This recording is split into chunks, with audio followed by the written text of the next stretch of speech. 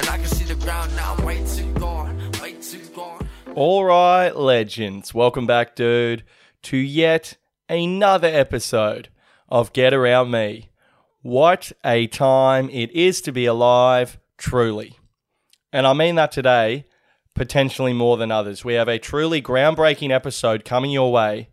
The history of this podcast was one way, and then after today, it will be another. We have the first ever Spotify question answers coming in hot on the pod, a feature of Spotify I have refrained from using due to the mental health ramifications of some of the more negative answers, but today we dive in with 2 feet and we see what the people say regarding last week's Spotify question of how cool is Billy Darcy and why? Sunglass emoji. Sunglass emoji. Okay? So looking forward to that. High highs, low lows with those answers. I've not looked at them yet to preserve the authenticity of my reactions, and I'm hoping for the best, okay?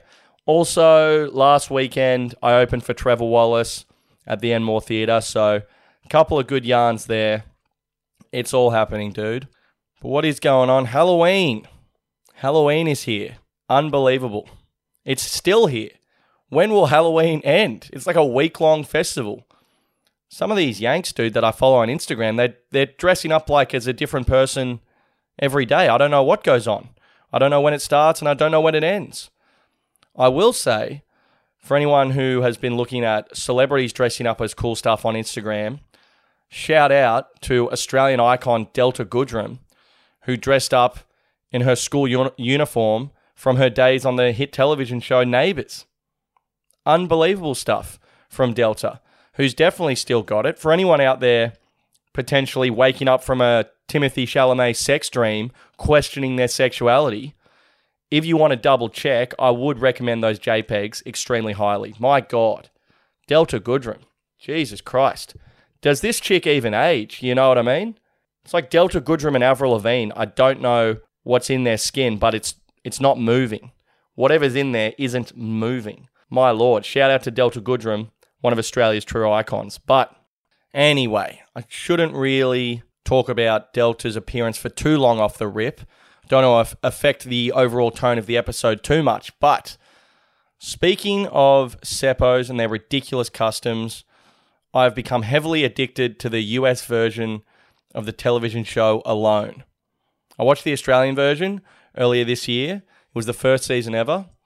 If you don't know about Alone, it's the show where they drop 10 people in the middle of the wilderness with some supplies, but nothing really. And it's just last man stands. Whoever survives the longest wins. And I don't traditionally like to give credit to the Yanks where I can avoid it. But my God, the US version of Alone is so much better than the Australian one. It's not even close. The Australian one, there was just nothing around. They were in Tasmania. There was no animals around at all. It was just like a starvation contest. Blokes were just getting sad as hell.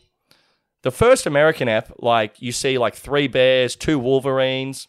There's squirrels and rabbits and blueberries. They're just living La Vida Loca in the American one. And the American survivalists or wilderness experts or what have you, they are so much more full on than the Australian ones. The American guys are just frothing, like they just live for it. The Aussies, it felt like some of the Aussies were just people who went camping with their families at Easter. I don't know if they were necessarily survivalists. Like 2 people dropped out of the Australian one on day 2 because they were hungry. And it's like, yeah, dude, this isn't even real starvation at this point. This is day 2. You're a bee's dick away from intermittent fasting at this point, mate. Show some ticker, for Christ's sake. But the American one, dude, they're so hardcore. They're willing to lose everything out there. One guy said in the first episode, I have no wife, kids, or anything at home that will stop me from succeeding in this challenge. Which has got to be one of the coldest things anyone has ever said on a television program. Just saying, mate, I have nothing to lose. No one is waiting for me. I'll die out here. I've started saying that to blokes who push me at the pub. Some guy gives you a little hip and shoulder. Just look into his eye and say, mate, I have nothing at home that will stop me from this challenge. And watch him run the other way, dude. The Australian show sucked. I don't know. I feel terrible talking shit about this great nation, but my God, the Australian one, like one woman, I remember she started a fire and she was like celebrating. She was like, oh my God, I started a fire in the Australian one. And I thought, if that's your energy you have to just starting a fire, like it was like a miracle, I don't know if this is really the show for you, babe, to be honest. I mean, the Aboriginal guy in the Australian one, he went home on like day 3 or something, maybe even day 2. And you think, oh, the Aboriginal guy, he's going to be all over this. He'll be talking to the trees and shit. No one stands a chance. But he went home because he said he listened to the land and it told him to. He said the country told him not to be there, which is just unbelievable, dude, really, when you think about it. If I was Aboriginal, I would be using that whenever I could. Imagine you're at some barbecue with like your workmates and it's like a mandatory social thing. If I was Aboriginal, I would just put my hand on a tree and be like, guys, I'm so sorry. The land is telling me to leave. I must listen to the country. I got to get out of here. Yeah, what's that? The land is telling me to go and blaze at home with Rowan. I'm so sorry, guys. I must listen. You know, the Aussie one was so grim. The chick who won the Aussie one, she only won because she accidentally stepped on a possum while taking a piss. Like, no one could find any food. They were all just starving to death. They all came in so overweight and then just got by on that fat supply or whatever. It was really grim. The Yanks, dude, they're in the Arctic Circle. They've got like fish and bunnies. This guy Roland stabbed a moose to death. That's hand-to-hand combat with a moose. You can't really... There's nothing that happened on the Australian one that could top that at all. It was the Australian one was kind of grim looking back. I think maybe Australia's like too desolate or something. Like I remember the woman who won, the animal she saw, only thing she saw for 2 weeks, she was like, what's that? And it was a tiger snake. And it's like, dude, this is just not the chillest environment to film a TV show in, you know? How hungry are you? You ready to throw down with a tiger snake? At least if a moose bites you, you can sort of shake it off a bit. My God. But the American one's unbelievable because at a certain point, you know, they've got bunnies, they're trapping shit, and it's blokes who are like, I grew up in the woods, my dad was a moose. One guy himself was raised by a moose. It was unbelievable. And at a certain point in the American one, it just sort of, you know, like 30 days in before winter comes, when they've got the bunnies and they're fishing, one guy caught like 26 fish in like the first week. 26. At a certain point, it does just become like Better Homes and Gardens. You're sort of just watching a poor guy thrive. They've got like their little shelters and they're chilling. One guy made a guitar and started writing country hits. It was unbelievable. It was absolutely unbelievable. It's so good. I'm watching the $1 Million Challenge series. No one tell me. I've still got the last episode to go. No one tell me. And, oh my God, it's just chalk and cheese with the Australian one. I'm not sure where in Australia they could do one where it would be fun, because I think Australia is quite harsh. You could put them in the desert. That's going to be pretty brutal. But at the same time, these survival people, you can't put them somewhere too good because they just start to really just live there. At a certain point, you are just watching a guy mill around, you know? If they've got like 4 fish, 3 rabbits and a moose all waiting for them and they're living in like a hut.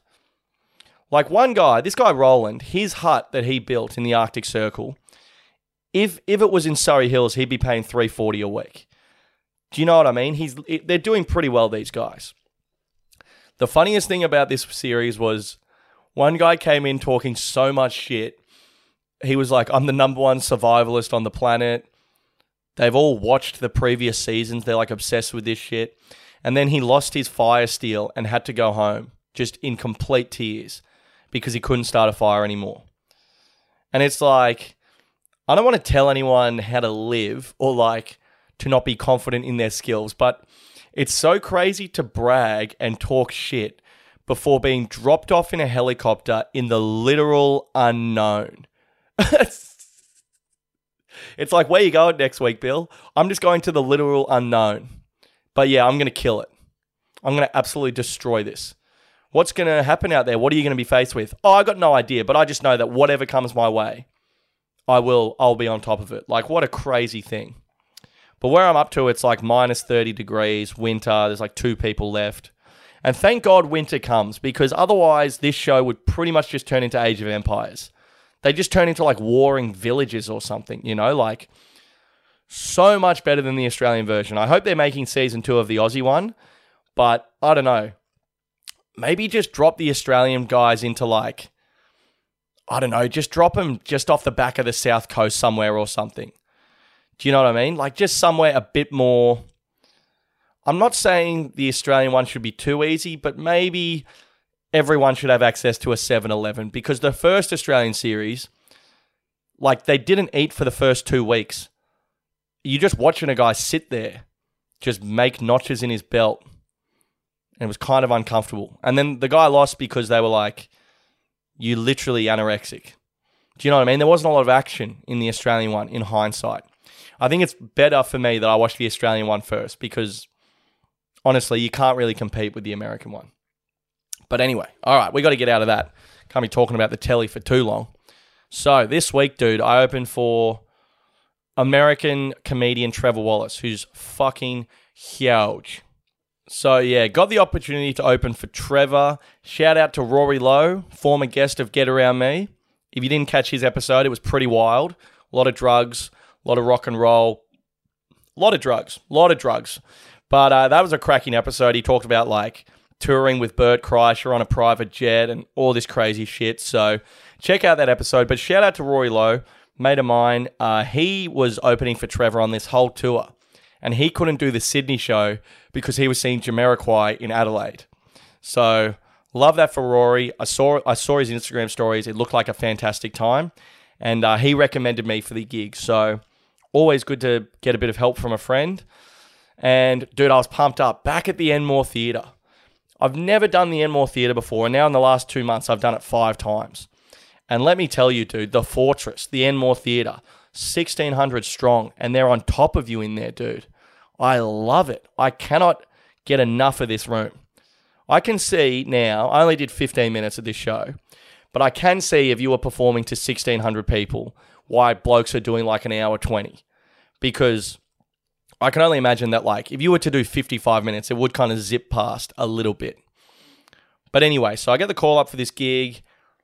Bam, Pat comes along. I put him on the door, shock the snake Pat Doherty has weaseled his way into a free ticket. Go get a beer with him beforehand. And I'm just so excited, dude. When you mostly play to like 50 to 200 people, and then you just get these opportunities out of nowhere to play to like 1,600. Oh, so exciting. And so have a beer with Pat. I just walk down King Street to the theatre shirtless, shadow boxing, okay? Sculling Red Bull. I'm excited. So I go out the back of the theatre. I meet Cole, his opener, his tour manager. Oh, and this was the other thing. So I was supposed to host, which means like I'll go on first, then bring on Cole, then bring on Trevor. They emailed me on the day saying we have to take an intermission because the theatre wants one. So now you're going to go second and Cole's going to go on first and then do 5 minutes after the break. So I've gone from, MC and going out there first to now closing the first bracket, really. There's only 2 comedians, but it's so much easier to go second than first. It's like, would you rather open the batting or bat 5? It's like, mate, of course every coward under the sun would much rather walk out at 2 for 200 on a flatty. Okay? So that's the thing. So now I'm going second. Cole goes out there before me.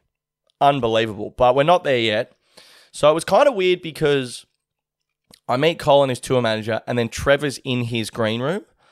The Enmore Theatre, the green room is like, it's like a 2-bedroom apartment. There's like 2 or 3 individual green rooms. There's like a living room, a kitchen, like 4 bathrooms. It's sort of it's basically an apartment. So Trevor's in his green room, which is cool. But then they're like, we're vlogging the tour. Do you mind if we film you meeting Trevor for the first time? And I'm like, yeah, whatever. But also, it's kind of weird to meet someone while you're getting filmed for the first time. Also someone who's like heaps famous. So I'm getting filmed, and then I walk and knock on his green room, and he like doesn't hear me knocking. So then I'm just sort of knocking, and I think he was looking at some notes or something. So now I'm just getting filmed, sort of just getting mugged off a little bit, but obviously not. And anyway, so then I go and I'm like, oh, hey, Trevor, I'm Billy. I'm opening for you. And the camera's like panning around me while I have this fucking awkward as hell interaction.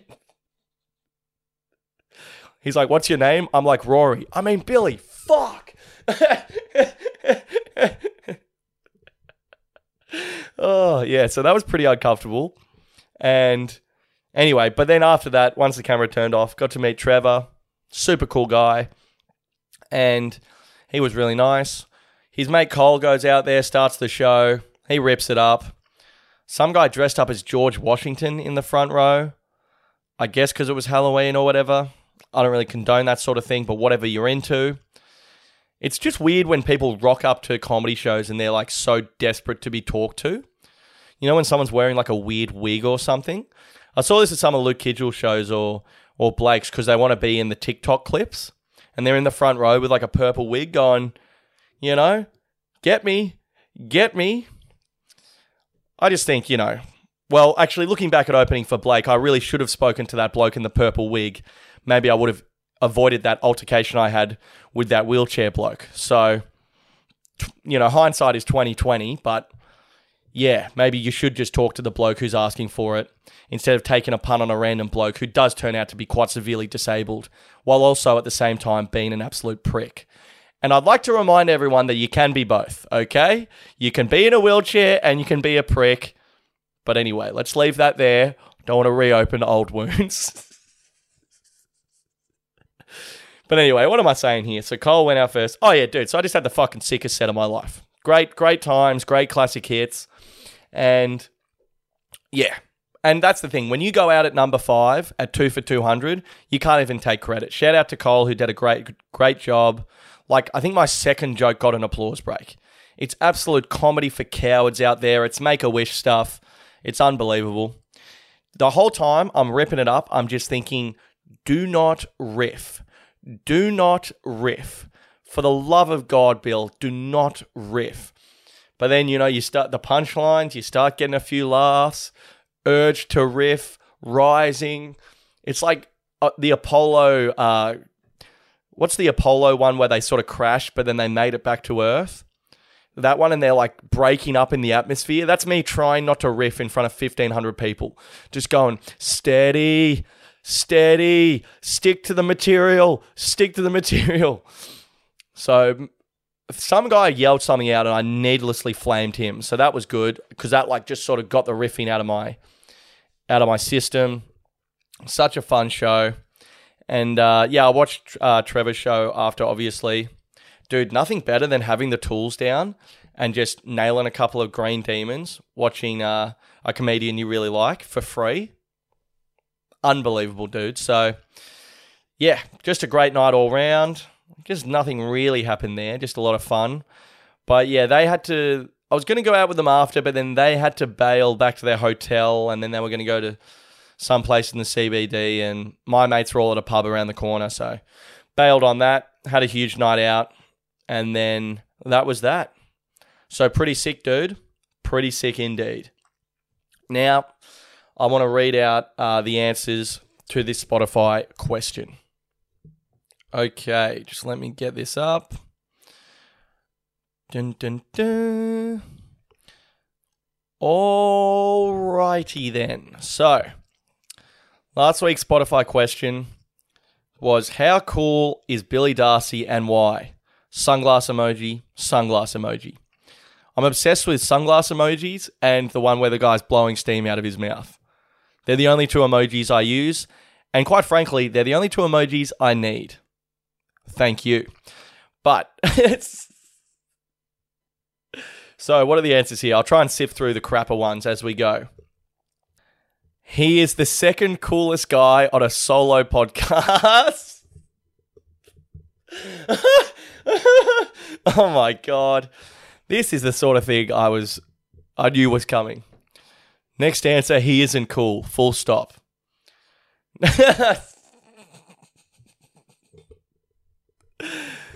10 out of 10. Billy Darcy's UFC tips are free money. Just bet on the opposite. Oh, God.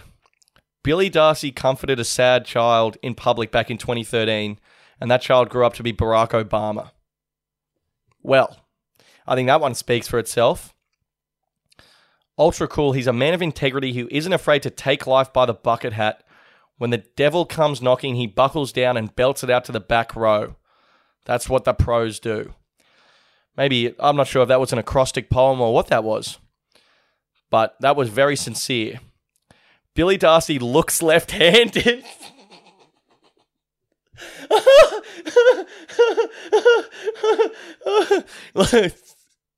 I don't know what that means, but also I know that it hurts. Someone looks left-handed? Oh, that's not good. Also, for the record, I'm left-footed but right-handed. The devil's double, okay? So, I don't know why I felt the need to address that, but I am right-handed, left-footed. How cool is Billy Darcy? Cooler than the KFC chill-out zone on a Thursday night. Let me tell you guys, that's pretty bloody cool, okay? Hey mate, heard about the KFC cricket incident. Hope this helps. 1300 22 4636. That's a phone number. I can only assume that's for maybe a suicide hotline or something of that ilk. Maybe I'll Google that. Let's just Google that phone number for the sake of it. 1300, what is it? 1300 22. Is this the reading writing hotline? What do we got here? Beyond Blue. Okay, so it's a suicide prevention hotline. So, thank you. Appreciate that, mate. Oh, God. I know how you think, mate. That bloke is in my head. Big time. The greatest road dog in the Southern Hemisphere. That one's nice. He is so cool. I follow his UFC tips, and with each main event, I have to move one suburb more west of the CBD. Oh my God. He's pretty cool. Can't tell if he's actually as cool as he sounds on his podcast, though. Okay? That's neither here nor there. About as cool as a pigeon shitting on your favorite hat. Well, that's not very cool at all, is it? Oh, yeah. So I got a few of these, actually, I can see coming down the pipeline here. David Guetta. So I guess I said David Guetta last week. How do you say it? David Guetta? Look, I'm not saying that I said it right. I'm just saying that if it's not Guetta, that U after the G has a lot to answer for. Okay? I'm not here just going to... When I see a U, I bloody address it. Okay? I don't just walk past vowels like they're lost or something. So, not sure. The most entertaining way to lose hundreds in the UFC each week. Billy is extremely cool. His support of the Taliban on his podcast is admirable, and I love listening to his takes on the Israel-Palestine conflict. Well, you know me, guys. I cut through to the issues. It's what I do. I would definitely give him his third confirmed route. Wow. Shout out, dude. Dun, dun, dun. Just clocking through a couple of these ones. Cool guy in his comedy persona, but by God, he sounds like the kind of guy you don't want as a friend. I mean, that is just as really hurtful as it gets. Cool guy in my comedy persona, but not... Let's unpack this one. Cool in my comedy persona, but also I sound like the kind of guy you don't want as a friend. What is this comedy persona? Who is Billy Darcy? Who is this mythical comedy persona? And who is the guy away from the microphone who you would not want as a friend? I mean, that's a bit existential, that one. Very cool because he works for KFC and lives on the fried side. Fuck yeah, dude. You better believe it. The fact Billy doesn't charge for meet and greets is cool. Sure. Plus, I've heard on the grapevine he is a rooting machine, and it doesn't get much cooler than being the Aussie version of Andrew Tate. Man, that one is all over the place, okay? That one is ups and downs. Massive trapezius muscles. Fuck yeah, dude. 11 out of 10 coolness due to the amount of respect he has for Rick's. I mean, shout out to Rick's, one of Brisbane's finest establishments.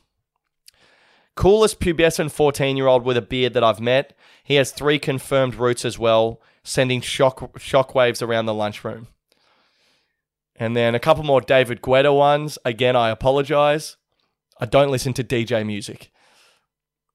As cool as the roast dinners on the Titanic. That's pretty bloody cool. Cooler than a nice refreshing glass of lemon lime and bitters. Oh, shout out to Clarky. And I hope you can all enjoy a beautiful glass of lemon lime and bitters this weekend, team. I love it.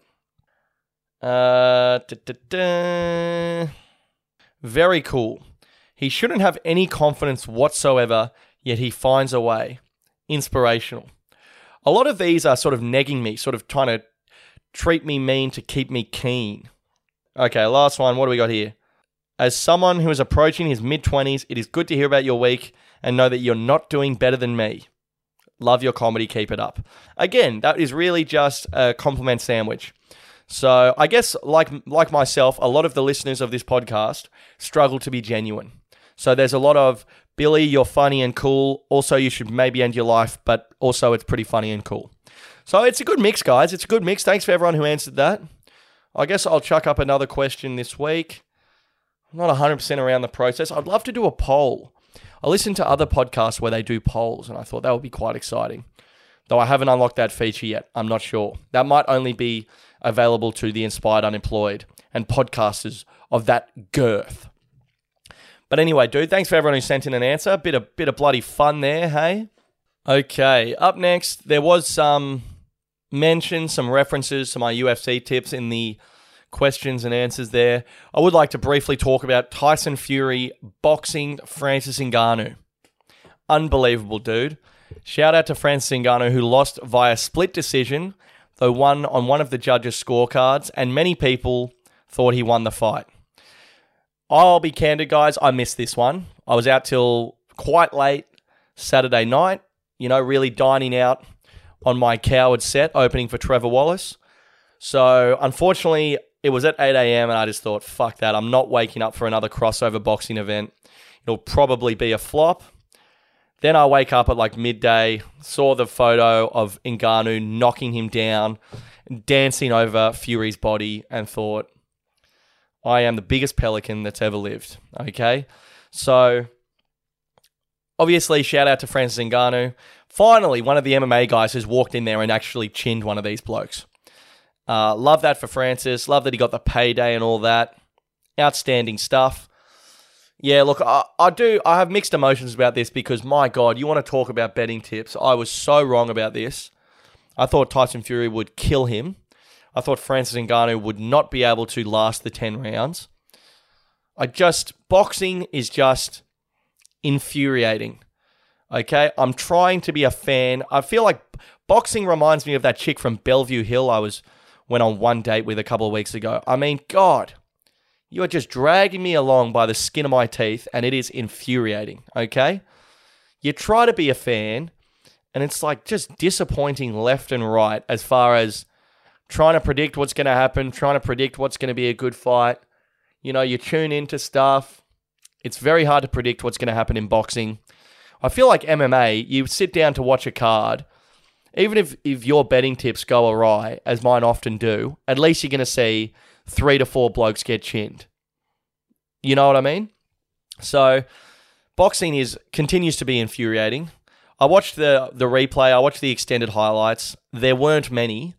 I mean, good on Francis for capturing the night with that knockdown. I don't know if anyone else watched this fight, but the stats for this fight, like the punch counts were like 7-4, 9-6 for each round. Like, I feel like Francis's achievement was so epic and it was so sick that he pretty much beat Tyson Fury in a boxing match that no one is really talking about the fact that the fight was abysmal, as most boxing matches are. Single-figure strike counts. The day before, Amanda Serrano went 12 rounds and threw like 1,200 punches. Double check that. But Amanda Serrano, the first woman to ever box 12 3-minute rounds, threw like hundreds and hundreds of punches. And then in Ngannou Fury, they threw like a total of 37 each. So I don't know what boxing is, and I'm struggling to become a fan of it. But put that to the side. Good on Francis. I was dead wrong, yeah. I lost money to friends and Sportsbet on this one. And, dude, fighting is just annoying because it's like a guy can just not turn up. You know, Tyson Fury just didn't turn up or really try much in the fight. I guess after the knockdown, he was pretty petrified, as you would be, if you just got chinned by a 272 kilo, or pound, I should say, Cameroonian fucking just gun. Oh my God. And good on Francis for finally one of these MMA guys has just actually tried punching the bloke in the face. I mean, Nate Diaz, Tyron Woodley, Ben Askren, obviously not the best example, but it's like, who else has been boxing these guys? I feel like Francis Ngannou is the first MMA guy to go in there and try punching the bloke. I mean, what a wild, wild strategy that Francis Ngannou employed. He tried to punch Tyson Fury in the face, and it worked. I mean, get out the fucking whiteboards. Eric Nixick is a tactical genius. And now Francis Ngannou is like the biggest boxer on the planet. I would love to see him fight Deontay Wilder or Anthony Joshua next. Or fight John Jones, even though it probably won't happen. But yeah, dude, good on Francis for actually attempting to punch this guy. It's something that no MMA fighter has really tried before. And it's very exciting. And what a spectacle, you know? I will say I would not want to be Tyson Fury right now. My God, the English press. Dude, English people, I will say, if you're going to make a mistake in this world, do not make it around an English person. Because they will throw it in your face like you would not believe. No one handles failure worse than the English public and the press. I just finished the Beckham doco. My God. What about young Saka when he was 18 in the Euros and missed a penalty? He had to get off Instagram because of all the racist death threats. Do not make a mistake around an English person. They have big mouths and short memories, dude. I saw that guy, who's the guy with all the tattoos? He's a YouTuber. Oh, True Geordie. So this guy hates Tyson Fury. They have like a feud for some reason. And my YouTube algorithm is just filled with like Ngannou Fury reactions because I listen to a lot of MMA podcasts. And dude, True Geordie, he's just laughing his head off, just shitting on Tyson. Like it's almost like True Geordie is fighting Usyk next. Like now he gets to fight Alexander Usyk because of this loss. My God. I swear to, do not make a mistake around an English person. I've never seen people with less empathy in my life. God forbid you have one night off in 15 years of heavyweight boxing. You know, people saying, if this guy beats Usyk, he's the greatest heavyweight of all time. And then it's like, you have one bad night, and it's like, fuck you. You know? The rhythms of life, my God. Dude, True Geordie, he had that thing where he made like a wildly racist Islamic joke, and then went on like a 3-month tour bawling his eyes out on YouTube videos that he himself was uploading. Is there anything more manipulative than uploading your own YouTube videos of you crying when you're trying to peg back sympathy? Like, you're editing the videos yourself of you crying, being like, I'm sorry guys, sorry for the racist joke. Come on guys, it's me, True Geordie. I don't know how he sounds. But this guy, dude, this YouTuber, oh man, always be careful around people who don't really have a base skill, you know, they just sort of reality stars or whatever. I'm not sure if True Geordie was on Love Island or what his origin story is. But it's like, what, a year ago, this guy's bawling his eyes out on his own videos that he's edited himself. And now Tyson Fury has an off night against Francis Ngannou and he's like, your legacy is ruined, mate. You're rubbish. English people are, what's the word I'm looking for? They're just, I don't know. I don't know what the word I'm looking for is, but English people, I'll just say, don't ever make a mistake around them. You know, that's why, dude, like in the Beckham doco, like morbidly obese, bald British men are like, fuck you, David Beckham, burning effigies of one of the greatest players of the modern era. Do you know what I mean? It's just wild what the English will get up to. So if you are going to fail, if you are going to attempt something and run the risk of it potentially going wrong or potentially performing badly, just make sure no English person is around because, my God, they are absolutely terrifying. All right, up next, I was going to talk about Matthew Perry dying. But now I'm sitting here, I'm like, it's just a bit sad, really, isn't it? I don't know why I thought this would be something to talk about on a comedy podcast. We're having a few laughs, yeah. But yeah, Matthew Perry. Well, I read his book last year, so I thought, I actually read his book. Maybe I should talk about him dying. But yeah, now I'm sitting here. It feels a bit how you going? Because I actually didn't really like him in his book. I sort of sprayed him on the pod after. I mean, 2 reckless drive-bys in his book on Keanu Reeves, really for no reason. He said, why did River Phoenix die and Keanu Reeves lives? Like, as if Keanu Reeves' very existence was a crime against nature. So, quite a complicated man, Matthew Perry. I mean, if you read his book, it's crazy he even lived this long. To be completely honest, like, his colon exploded. He was unconscious for like 2 months, like just wild shit. So, very sad. But, you know, I picked up his book because I loved him so much. You know, I loved his character, loved his comedic acting.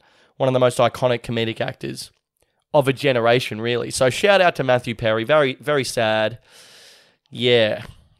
I don't know really how I thought this particular segment would go now that I'm here. But, you know, bit of a legacy. Shout out to the great man for all his great work. 17 again, goes under the radar. A fantastic film. I will say we're very lucky in this country to not have the pill culture that America has. My God.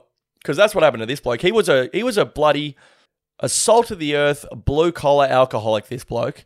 He was a phenomenal alcoholic who just smoked cigarettes non-stop. An honest living, many would say. And then he gets friends and stuff. But what happened was he was on a movie set and he jumped on a jet ski and came off it and fucked his back up. And then he got prescribed oxys so he could get through the film. And then that was the end of him. He was addicted to oxys and pills for the next, I guess, 30 years, really, right up until the point he died. And that was like most of the book, just him on and off oxys, just crazy shit. And yeah, just so sad. So just be a bit careful around those oxys and the pain pills, lads. Anyway, shout out. I guess we'll just say rest in peace to the great man. Thanks for the laughs. Thanks for the good times. And you know what? As far as people who die at 54 or whatever, what a run. I mean, really, his book was called, I don't know, Surrender or something like really... Oh, it was called like Love and the Big Terrible Thing or something. It really should have just been called Sex, Drugs and Rooting because that's what the big fella was doing. So, you know, burn bright, burn short or whatever it is. Here for a good time, not a long time. Shout out to the great man. Yeah, just a bit of a grim weekend, I suppose, because we had that murder in Sydney with that poor woman. And then Matthew Perry died. So yeah, we had like 2 deaths in the one day. The woman who was murdered in Sydney, that was just horrific. What was she, like 21 or something? 22. It happened just down the road in the Sydney CBD. Murdered with a hammer. Just needless. Absolutely needless, dude. That was horrible. You simply cannot murder-suicide a woman you dated for 5 weeks. I'm sorry, but that bloke is just... Anyway, okay. Bit grim on the pod today. We've got to get out of this segment here. I don't know why I thought talking about Matthew Perry's death would elicit some sort of a hilarious segment. So you'll have to ask Bill looking at what to say earlier this morning. But nevertheless... Time for the project. A bit more upbeat, the project. The project is the segment where we celebrate Australian talent, killing it here and abroad. Unfortunately, I will have to talk about the Matildas yet again. I don't know. These girls are just killing it all the time. I did watch them on Sunday. That was a bloodbath v. the Philippines. We should probably look at a mercy rule for some of these Olympic qualifiers. Shout out to Caitlin Ford, who I think scored about 37 goals. But that is not particularly what we're talking about today. The Ballon d'Or... Feminine, I think is how you say it. The Women's Ballon d'Or Award for the greatest football player on the planet was decided yesterday or the day before. Sam Kerr comes second yet again. Her second time coming second. Would love to see her win one eventually. I think that World Cup really killed her. Also, the Spanish chick who won, I think she won literally every award you can win in football this year. So... I don't know much about her, but it seems like she's pretty good at soccer. So shout out. Sam Kerr, though, I tell you what, if she didn't get injured in that World Cup and we go on to make the final, and she's really carrying this nation on her back, you know, I'd like to have a look at that. But So shout out to Sam Kerr, second in the Ballon d'Or for the second time. I would love to see her win one in her career. If she did win the Ballon d'Or, wow. Where does that go? That's my new favourite thing. I'm always just like, where does that go in the history of Australian sporting achievements? It'd be pretty good, okay? It just seems like, I don't know. It just seems like Australians are killing it in 2023, particularly. You know, I feel like the project in 2022 was like, oh, this Aussie guy went to the shops and was able to save $17 on his groceries. You know, like no one was doing anything in 2022. But 2023, my God, the Australians are just on the Gatling gun, letting everyone know what's up. So shout out to Sam Kerr. We love you. And it's just, Sam Kerr, I think, is probably just going to settle into like her role post-retirement. She'll be like the next Kathy Freeman. When Kathy Freeman's like too old to do public appearances and too old to visit Australia's national sporting teams and give them an absolute rocket from another dimension to inspire them to put this nation on their back once again, I think we'll sub Sam Kerr into those events, okay? So she will be the next icon we look to. And also a quick shout out to the patron saint of this podcast, Hayley Razzo.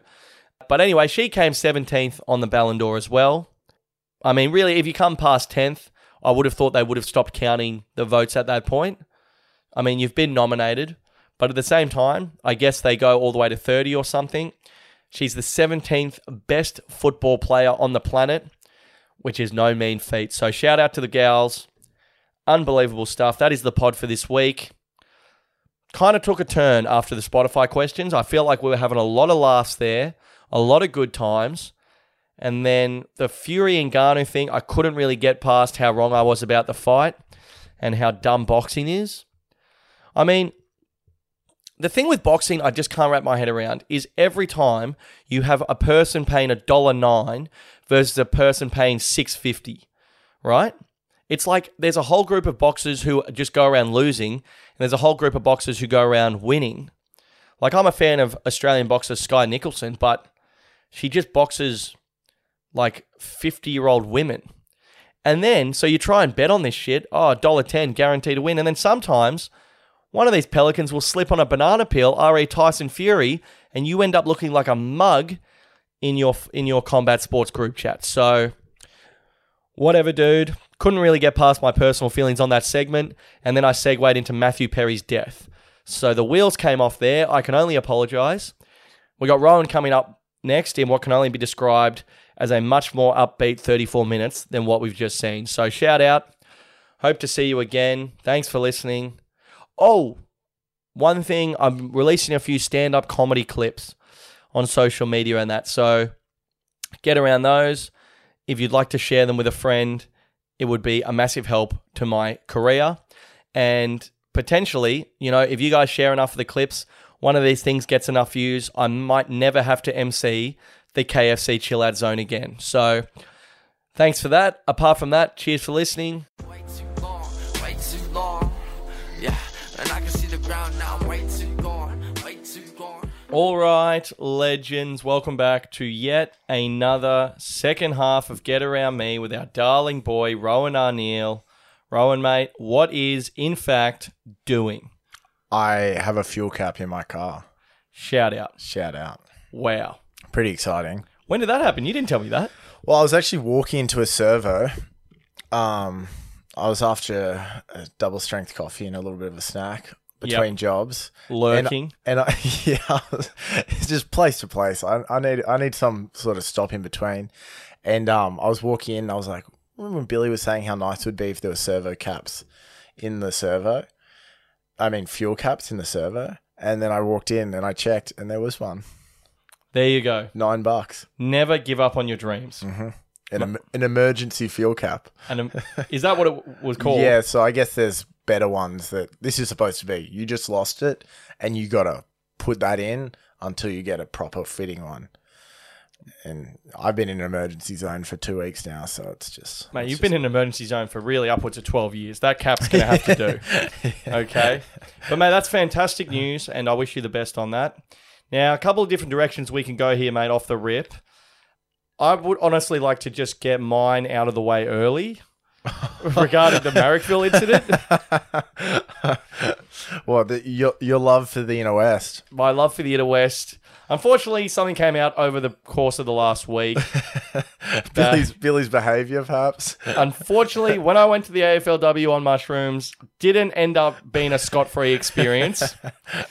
For people that don't live in Sydney, it's just a kind of suburban / old industrial area with lots of kind of Beauty. Yep, there's a lot of AFLW. It's the hub of. The Swans played there on Sunday for Pride Round. Yes, very left wing. Every weekend is Pride Round in Marrickville. That is true. Our roommate told me on Friday that last Saturday week, Billy came home From the AFLW. Also, before you get into this, I was downstairs, still, mushies are still just pushing me around a little bit, and I thought no one was home.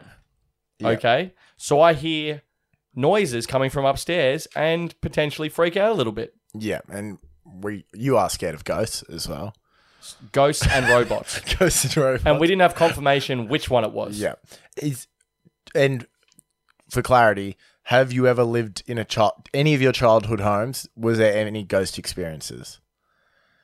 The first home, no, not necessarily, but it's because of my mum. My mum... Your mum has non-stop ghost experiences. Yeah, mum said there was like a 6-year-old girl who lived in the hallway outside of my bedroom. And she's like seeing these things all the time. She said there was like a graveyard 2 doors down at our first home. Like, if we're going to Woolies, mum's like, watch out for that ghost. Yeah. Okay? It's been bred into you a little bit. The robots thing, I think that's just a healthy fear. Yeah, that is a healthy fear. Billy knocks on Imogen's door. She's just home chilling, and out of fear of a ghost, and then walks in, is surprised that she's home, and then just starts monologuing about Marrickville. Just non-stop. She just said, it was Saturday night, and you just came in and you just kept talking about the community feel of Marrickville. You wouldn't stop, and then you kept explaining this little house on the corner that was so perfect. He burst into our roommate's room to emotionally describe a suburban home that he saw. I'm telling you guys, if you saw this terrace, I just thought of all the families that had probably lived there, all the stories that had been told in that home. And yeah, I was sitting on the couch ruminating about the community feel in the suburb of Marrickville. And then, lo and behold, Imogen was here the whole time. Now, I actually didn't really remember that, so that could have been slept under the carpet massively. Because if you take out me talking to Imogen for about 25 minutes about Marrickville... Yeah. Also, not only did she not ask, the door was closed. Yeah. So this is egregious. To waltz into someone's room late on a Saturday to give them the important information of a house you saw in Marrickville. It couldn't be less a woman in her pajamas just being like, oh, nice. I'm glad you had a good day, Billy. Also, how am I? It doesn't matter. Also, Imogen has been to Marrickville before. Oh, big time. I'm not describing some mythical place. I'm not like, oh my God, Imogen, I was just in the mountains in Guatemala. Oh, thank God you're home. It's like, Imogen, I was 4 train stops from our home. A suburb that's mainly factories and warehouses and a few houses and 3 pubs. And I was in the area with the 3 pubs and houses. Absolute shocker. That's why you actually... No one should be allowed to do mushrooms that often because you just... What do you mean that often? I'm not saying you are doing them too often. I'm saying right. I've known blokes that have gone down the psychedelic wormhole for about a year and they're just constantly doing psychedelics and they forget to finish sentences.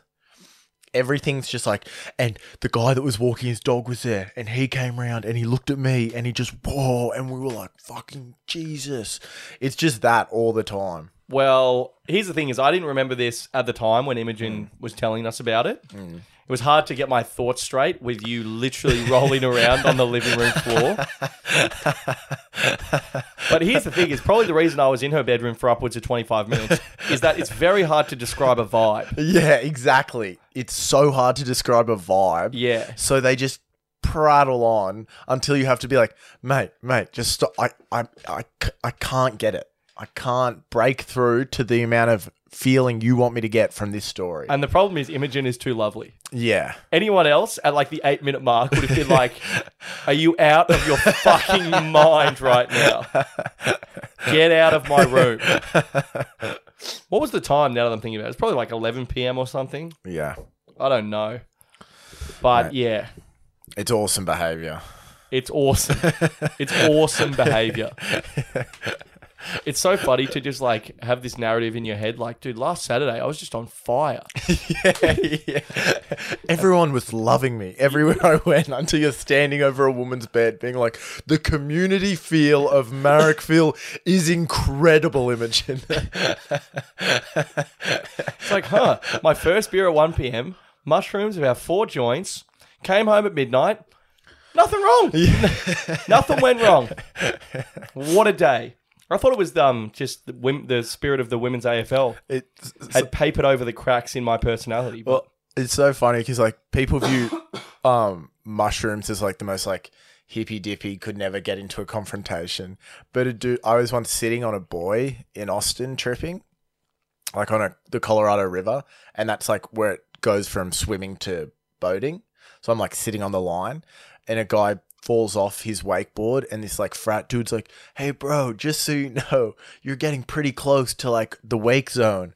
And I just looked at him and was like, mate, get the fuck out of here. I was like, dude, fuck off, are you serious? I was like, you don't tell me where I cannot sit. Like, oh wow. It's like, I'm not going to stop sitting on this buoy. I'm chilling. Yeah.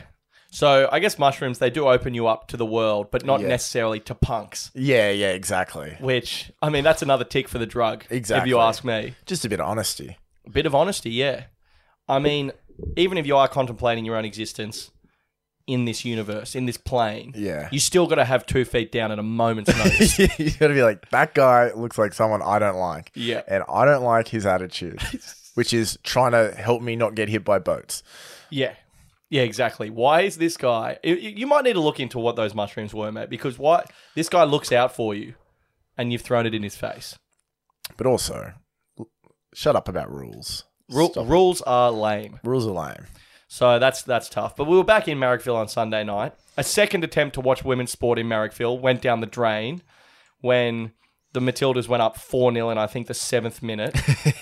And the only table we could get was directly under the big screen. So we didn't even know the big screen was on for the first half. Yeah, I was looking into television very far away. Yeah, we couldn't even make out which team was which. We could just hear people going nuts literally every 7 seconds. Yeah. And we had a sensational Sunday arvo at the pub. Cut short when I looked over to my right and I saw Rowan on menu log. I thought, this is the beginning of the end. Mate, you have an obsession with like getting home at the same time as the food arrives. It's a fucking fantastic way to get your alcoholic mate out of the pub. Go, Billy, green curry, 35 minutes, it's coming. Yeah, it is really a great way to get your mates out of the pub. And I noticed you said alcoholic mate, so I'm willing to breeze past that. But yeah, if you turn to a bloke and say, mate, we got $95 worth of Thai food coming to ours in 25 minutes.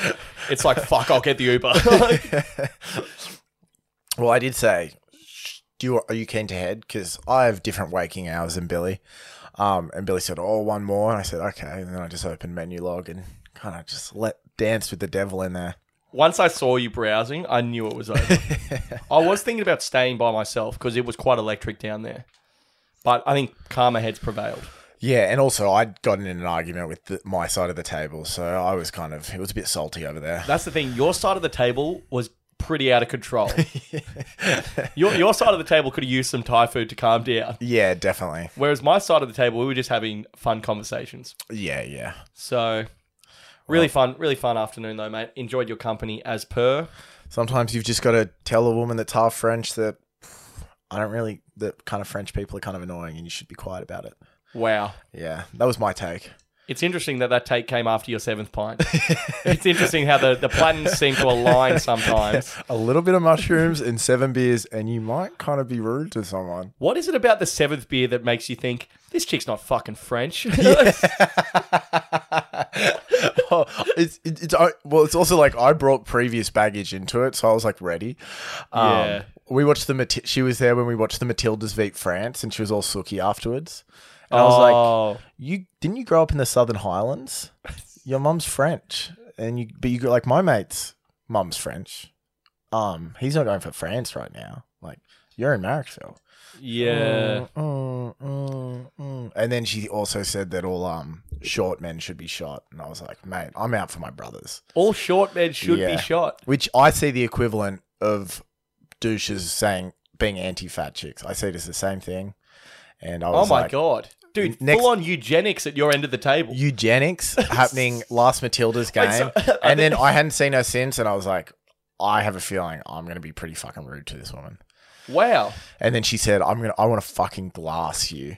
And I said, don't talk about it, be about it. And then I started dancing. That's when I started dancing. And I said, Billy, we're catching a beat. And Billy started dancing next to us. And I was like, you're going to catch a beat now. Ready? 1, 2, 3, catch a beat. And she was not catching a beat. See, here's the thing is, I didn't know what the beat was relating to. Obviously, that's a fair bit heavier than what I thought. But here's the thing, mate. If you tell me to catch a beat and you're a friend of mine, I will catch that beat. Exactly. I knew that was... And Marcus had seen the whole thing, so he was loving me catching a beat. If someone's is a quick, just piece of advice for people out there. If someone's furious at you, if you smile and just catch a beat, it really upsets them. It's infuriating. It's infuriating. If you want to infuriate someone, get Billy Darcy to dance poorly next to you. In a bucket hat. In a bucket hat after 7 pints. A woman with a septum ring that's furious at your friend will be so angry. Yeah. Also, you've got $95 worth of time, 15 minutes away from your home. Yeah. And you are catching that beat. You're pretty much invincible. Yeah. Like, it's just like Donald Trump level tactics. I could see Donnie T doing this to someone. Yeah, it is a perfect Donald T. Yeah, man. unbelievable. Yeah, I've done that before. A girlfriend being angry at you, I'm like, he's catching a beat. He's catching a beat.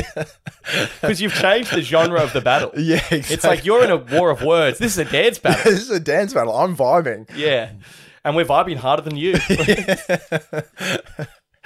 Oh, God. What a beautiful place. What a beautiful place. What a beautiful weekend. Mate, actually, speaking of weekends... No, actually, we won't speak of weekends. When did we watch the Beckham doco? Oh, that was Sunday as well. Yeah, that was Sunday. Then we nailed some time, watched the end of the Beckham doco. Yeah, I was enthralled. Oh my God, dude.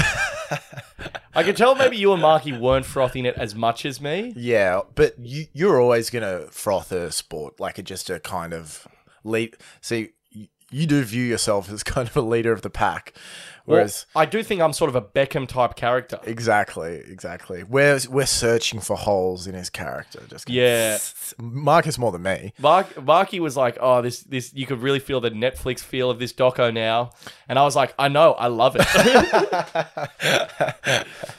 But mate, the Beckham doco. Give me your thoughts, feelings. I spoke about just the first episode on the solo pod, but now we've watched all 4 episodes, mate. I love watching a documentary on a very famous, successful person where I'm like, I kind of like my life more than this guy's life. You like your life more than David Beckham's life. A little bit. There were times where it was like, this is fucked. Because I've overcommitted to a woman before, but when I did, there wasn't like a million paparazzi on me at all time. Okay, I don't think you can compare David Beckham's family to you dating some chick with a fringe for 2 months. Is that what you're doing right now? Well, I'm like, I wouldn't like this much media around my life. I mean, the media is ridiculous, dude. Dude, British tabloid press. The British press. It's the scariest thing in the world. There's no press on the planet I would be more scared of. Okay, crocodiles. Ghosts of children. The British tabloid press. That's about the top 3 scariest things, really. Bears. Bears are up there. I don't think bears are even in the convo, really. Yeah. But, dude, the Beckhams, is it not... When you see people driving around following them, like paparazzi, right? Paparazzi. These guys are like scum of the earth, eh? Yeah, big time germs, yeah. It's so funny, those 2 older British guys who were in the doco, the former paparazzi. And they were like talking about some of the horrific things they did, like following them around in cars, like hiding in their bins to try and get a photo of their newborn baby. And they're like, the doco guy goes, "Do you regret some of this behavior?" And the paparazzi guy said it was a different time. Yeah. And it's like... I think there isn't a time in the modern world where I wouldn't have been, where if I was hiding in a bin to take a photo of someone's child, I think nearly at every point in time I would have been like, this feels a little off. You have to do a vibe check. This feels like an odd way to make a living. Yeah, it's really pretty disgraceful behavior. Yeah. Also, dude, to be actually proper famous, like proper famous, this is back when fame was fame. Not now where everyone's got like 150k followers and you get to be famous, but also you get to just go to the shops. Like, that's sick. That's what you want. Dude, this shit in like 2003, we only discovered mental health like 5 years ago. This is crazy how they were treated. Yeah, it's insane. And it's tough because it's so hard to empathize with hot people. Yeah. That's what I found during the doco. Yeah. Like the stadium was, they were all chanting, Victoria Beckham takes it up the arse. And then you think, this is horrific. Yeah. And then you see her in her like Gucci sunglasses. She's like the hottest person on the planet. And you're like, she'll be all right. Why is that? You're like, oh, she looks good. How could she possibly feel bad? Yeah, exactly. That's how, it's just the optics are horrific. It's so untrue as well. Oh, it's horrifically untrue.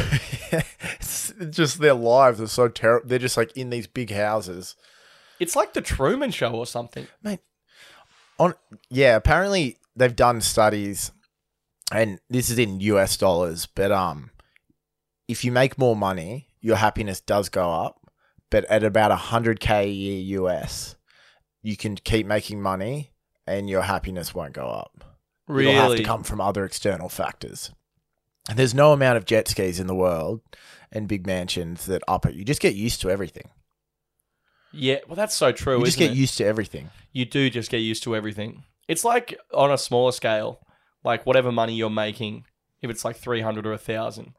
I could never look back in my life and be like, oh, that's when I was making 1,200 a week. And that's what, like, you just adjust. Like, I don't know. Immediately. But also, it's not the money. It was like more like too much fame.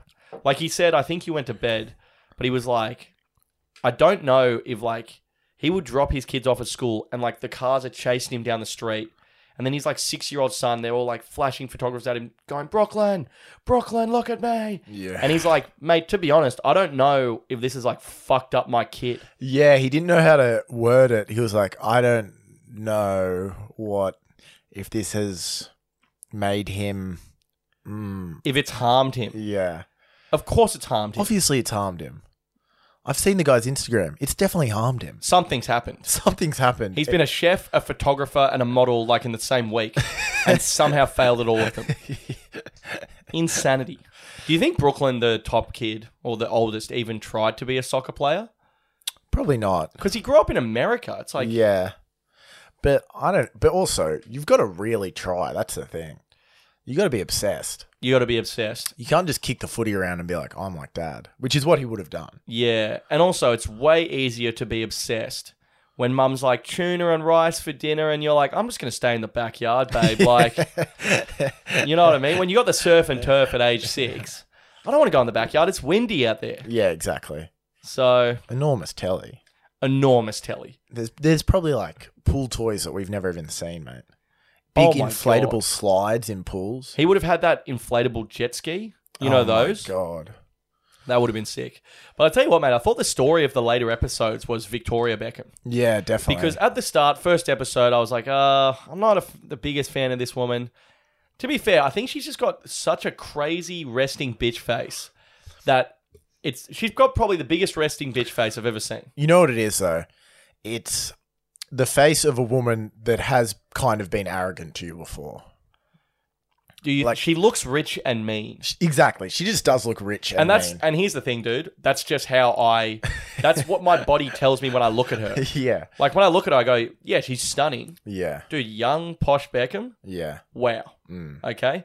But when she looks at you, it doesn't feel good. It feels like this woman is about to ignore me for her phone. Yeah. But also, by the end of the documentary, I'm like, this woman is a saint. Yeah. How she got through all of that, like, he's like, all right, we're going to LA. Oh, whoops, I'm off to Italy now, babe. Like, just drops her off in LA. And then we're supposed to go for 6 months, and he's like, I'm staying. Like, fuck. And it's like, oh, sorry, Dave. Did you not realize that playing soccer in America, pro tip, they call it soccer, would not be as good? Like, yeah, so odd. But the price of just a super successful, intense man. It's like the things that you find really attractive about someone at the start, and then they're just like, oh, those are the bad things now. yeah. Yeah, I guess so. It must be a bit annoying when he's like 36 and he's like, I just signed for PSG, babe. And you're like, oh my God. Stop kicking this fucking ball. Yeah. Start the fashion line. Let's just do that. Just hang out with me. It's brutal though, because I didn't know that he like cheated on her. I thought it was like maybe an allegation or something. Oh. But then, because I don't want to hear about this stuff. Billy was so ridiculous. This is probably the daftest I've ever seen you in my entire life. No, it is. And it's because of your soft heart. It's not a bad thing. He's a soft-hearted boy. And I'm a romantic, mate. Beckham's going, yeah, as I left my family and I left a team and a club that I had for 13 years and I was just in Spain alone and I really struggled. And this is in response to them asking, did you cheat? And Billy goes, oh, I wonder if he did it. I'm like, I think he might have done it if he's talking about being alone. And then he goes, yeah, I do have a lot of regrets over that time in my life. And I'm like, he obviously did it, Billy. And Billy's like, maybe, I don't know. He hasn't said it. It could have just been an allegation. It's like, this is not how people respond to allegations when they're false. Yeah, he said, I felt physically sick in my eyeballs. Every morning I woke up and felt sick. And Billy's like, maybe he did it. And I'm like, I think he fucking did it, man. I was like, Jerome, what was he eating? He could have been iron deficient over that time. Oh, that shatters me. But also, I don't know, like, you just want the perfect couple to be perfect.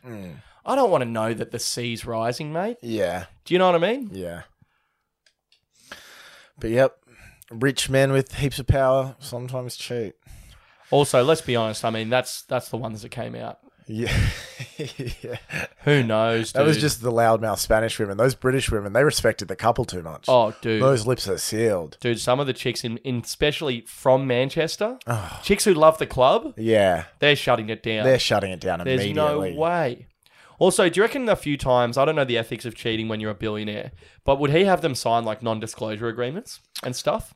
I don't know. I think that might be more of a modern thing. I think he might have just been praying for the best and before camera phones and stuff. Before camera phones? I think Leo and stuff, it's all non-disclosure immediately. Yeah. Non-disclosure and the headphones stay on and the weed pen's in my hand the entire time. Yeah. Also, I think Leo might be also checking IDs. Yeah. These days. Yeah. I know you said you're 19, but we just really need to be on top of this stuff, yeah? There's a photocopier. I know you're 19, but it's just that I'm 54. Yeah, it's, if you want to fuck Leonardo DiCaprio, it's like getting your P's at the RMS. They're like, look straight ahead, show no emotion. All right, turn to the right. But yeah, I was hoping that he stayed faithful the whole time, but I don't know why. Yeah, I don't know why either. It's not like I'm a massive Beckham guy. I didn't even know he ever played at AC Milan. Yeah. I just kind of assume they're all cheating all the time. I know. I hope not, mate. Except my beautiful NRL boys. Especially my Mormons. Yeah, the Polynesian Mormons, they don't cheat. They don't cheat. That's a thing. They don't cheat.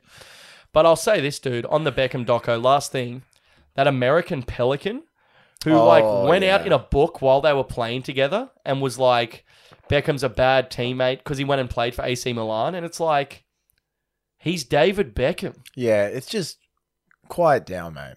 I didn't like, you could tell that guy was loving it in the doco as well. And he literally said at one point, he said that, I know David disagreed with me, but that was my truth. That was how I felt. Saying something is my truth. What does that even mean? Because it's just been ruined. Because if I think something and I'm like, this was my experience with this person, I think he's a bad person. And you go, I think he's a great person.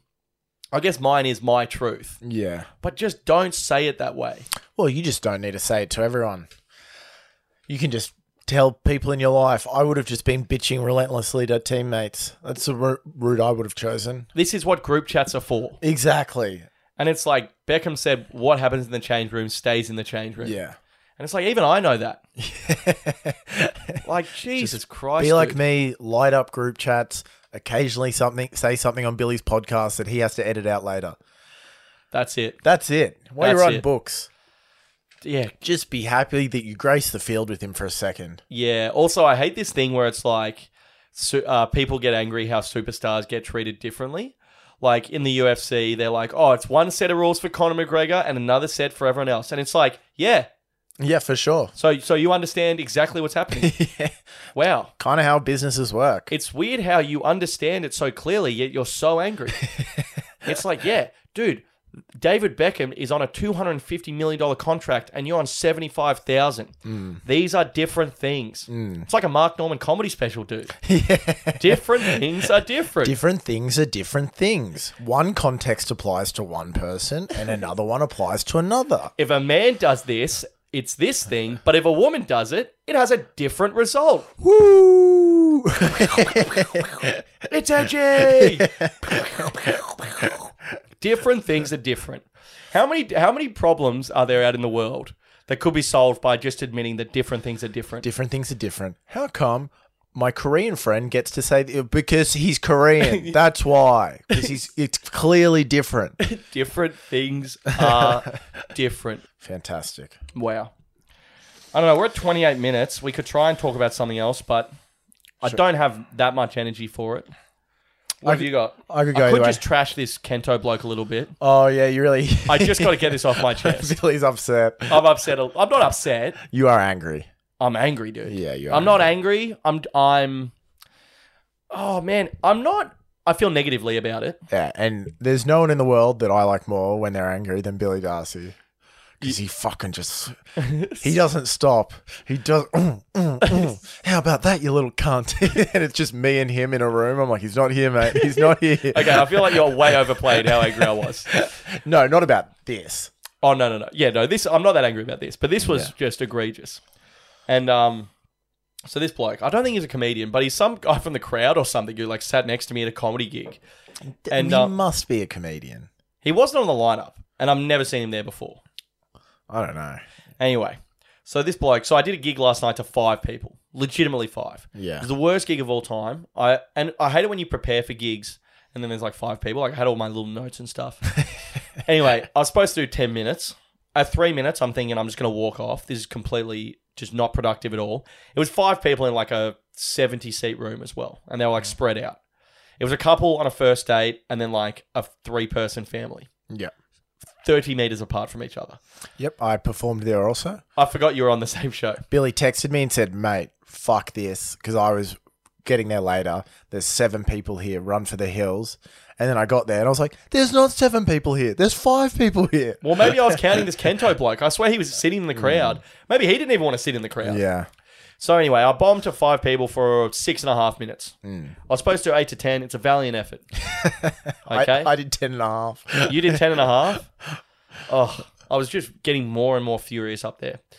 Not at the crowd. It wasn't their fault. It was no one's fault. Yeah. But it was just an unproductive situation. It was the marketing department's fault.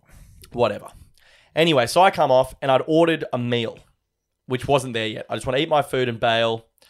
And then this guy comes over, sits next to me, and he's eating chips. And then he leans in real close to me because like he doesn't want to interrupt the show. And he's like licking his lips from eating the chips. And he starts giving me advice about what I should have done. Also, because I took notes on stage, which I do sometimes when I'm running new stuff at like unpaid spots. And he goes, yeah, to 5 people, he goes, you did do a pretty good job handling it. He goes, but when there's 5 people, you got to be a bit more off the rip, like riffing a bit more. Just sort of get a bit more of a vibe going. Like if you just want to do material, it can be a bit stale for the 5 people. Also, I only checked my notes once, but it's beside the point. I don't care if the notes were pressed to my face the whole time, and I was too scared to even look at the crowd. I couldn't even look over this piece of paper. I don't give a fuck. Who is this guy? And why is he giving me advice right now? And then he starts telling me about performing to 5 people compared to bigger crowds. And then he starts giving me tips on one of the bits and the pacing of it. And he's like, yeah, that bit would have been funny, but you just need to be a bit slower here. Even though, keep in mind, I do think you did a good job, but you should just take a bit more of a pause here. And also, The notes, they can work in a bigger crowd because people can sort of see that you're working on stuff. To 5 people, you should never take notes on stage. And I'm sitting here waiting for my food. Also, I've just bombed, like, so I'm not pumped about that. And I'm just waiting for my food, and I'm just literally sitting here going like, it's just me, this guy. His name was Kento. I don't know if he was a crowd member who just walked into the comics area or what. And it's just me, him, and Laura Coleman. And I'm like, I was like, from where I'm sitting, I can either spray this guy into next week or just say nothing. And then I'm like, so I just say nothing because why would you spray someone? Because you're also sad and defeated. Not even, dude. I'm just like... You're just annoyed. I'm just annoyed, and I'm like, why is this guy doing this right now? And I kept being like, okay, thank you. Okay, thank you. Okay, thank you. And I go, yeah, I'll think about it. Like, do you know what I mean? Like, I feel like this guy's like, do you want me to spray you? Yeah. When you just keep being like, I'm putting up clear walls. I'm putting up the social cues that would indicate that I'm not enjoying this conversation and I want it to stop. And then my food arrived and I took it. I ate in a room by myself because I just didn't want to sit next to this cunt while he was licking his lips, giving me advice. Fucking hell. Yeah, he didn't say anything to me. Was he still there? Yeah, he was still there. He wasn't on the lineup, so I don't know who he is. Yeah, he was just hanging out, I guess. I don't know. Maybe he's from a different city. I don't. If I find out he's from a different city, that'll be that. Someone from another scene coming here. Me and Billy both bombed and ordered our free food separately, and then I ate a burger in like the quickest time you could possibly. It was just like 5 bites and put it down. I was like, I'm leaving, everyone. Billy walked up to me before when I first saw him and goes, hey man, I have to go. And I was like, oh, okay, yep, I assume something bad happened earlier. Yeah, and then I'm out the front of the pub and I go, oh, there's an open mic down the road. It could be rough, but I need to get this one back. And I go, I could just walk home. It's a nice walk home as well. I go, nah, I'm going on the open mic. Let's make it happen. I got to get something out of this night. I don't mind bombing. I'll bomb twice a night, seven days a week, 3 times on a Sunday. It's good. It's all good stuff. It's all good stuff. I don't mind bombing at all. Bombing unproductively is just a waste of my time on God's green earth. Yeah. And so then I go to this open mic. Bomb even harder. And now I'm walking home going, maybe I shouldn't have done that. But like... You did get to see a bit of open mic comedy, which is always fun. Yeah. Yeah, I saw some wild boys. Yeah, you see some absolutely heinous ideas just coming out of the youth. I saw some wild boys swinging wild. Dude, I bombed twice within the same half an hour to a total of like 9 people. From 8 to 8:30 last night, I don't know anyone on the East Coast who had a worse time than me. And also, including... That's probably true. Also, I'm going to include in that the meal I had was a disgrace. Yeah, the meal. Terrible food. It's awful food at that pub. Mate, a man... Someone found out that their wife is like unbelievably unwell. They got a bad diagnosis on that Monday night, and Billy Darcy's emotions were similar. Dude, honestly... 10 to 8, I go on stage, I eat shit to 5 people. 8 o'clock, I come off. A man I've never met gives me comedy advice for 5 minutes. At 8:05, I get my schnitzel, which is the worst meal I've ever had in my life. At 8:10, I arrive at an open mic down the road. I talk to the guy. He goes, I'll put you straight on. At 8:15, I walk on, and I bomb even worse than the previous bomb. At 8:20, I walk out of the open mic. I put my AirPods in, and I go, fucking hell, dude. That is just a wild way to experience a Monday night. This is a fucking Monday, yeah? This is why cunts just want to sit at home and watch The Block. Yeah. So much better than this shit, dude. Dude, last time I went to open mic, I just felt... I was listening to Stormzy outside being like, me and you, Stormzy, same dude. We are both just worried about the youth of this city. The youth, mate. I'm fucking worried. There's some unwell boys in there. Yeah, dude. Yeah. Anyway. All right, mate. Well, you got anything else? There's probably enough podcasting for today. Yeah, it's enough podcasting for a Tuesday. You.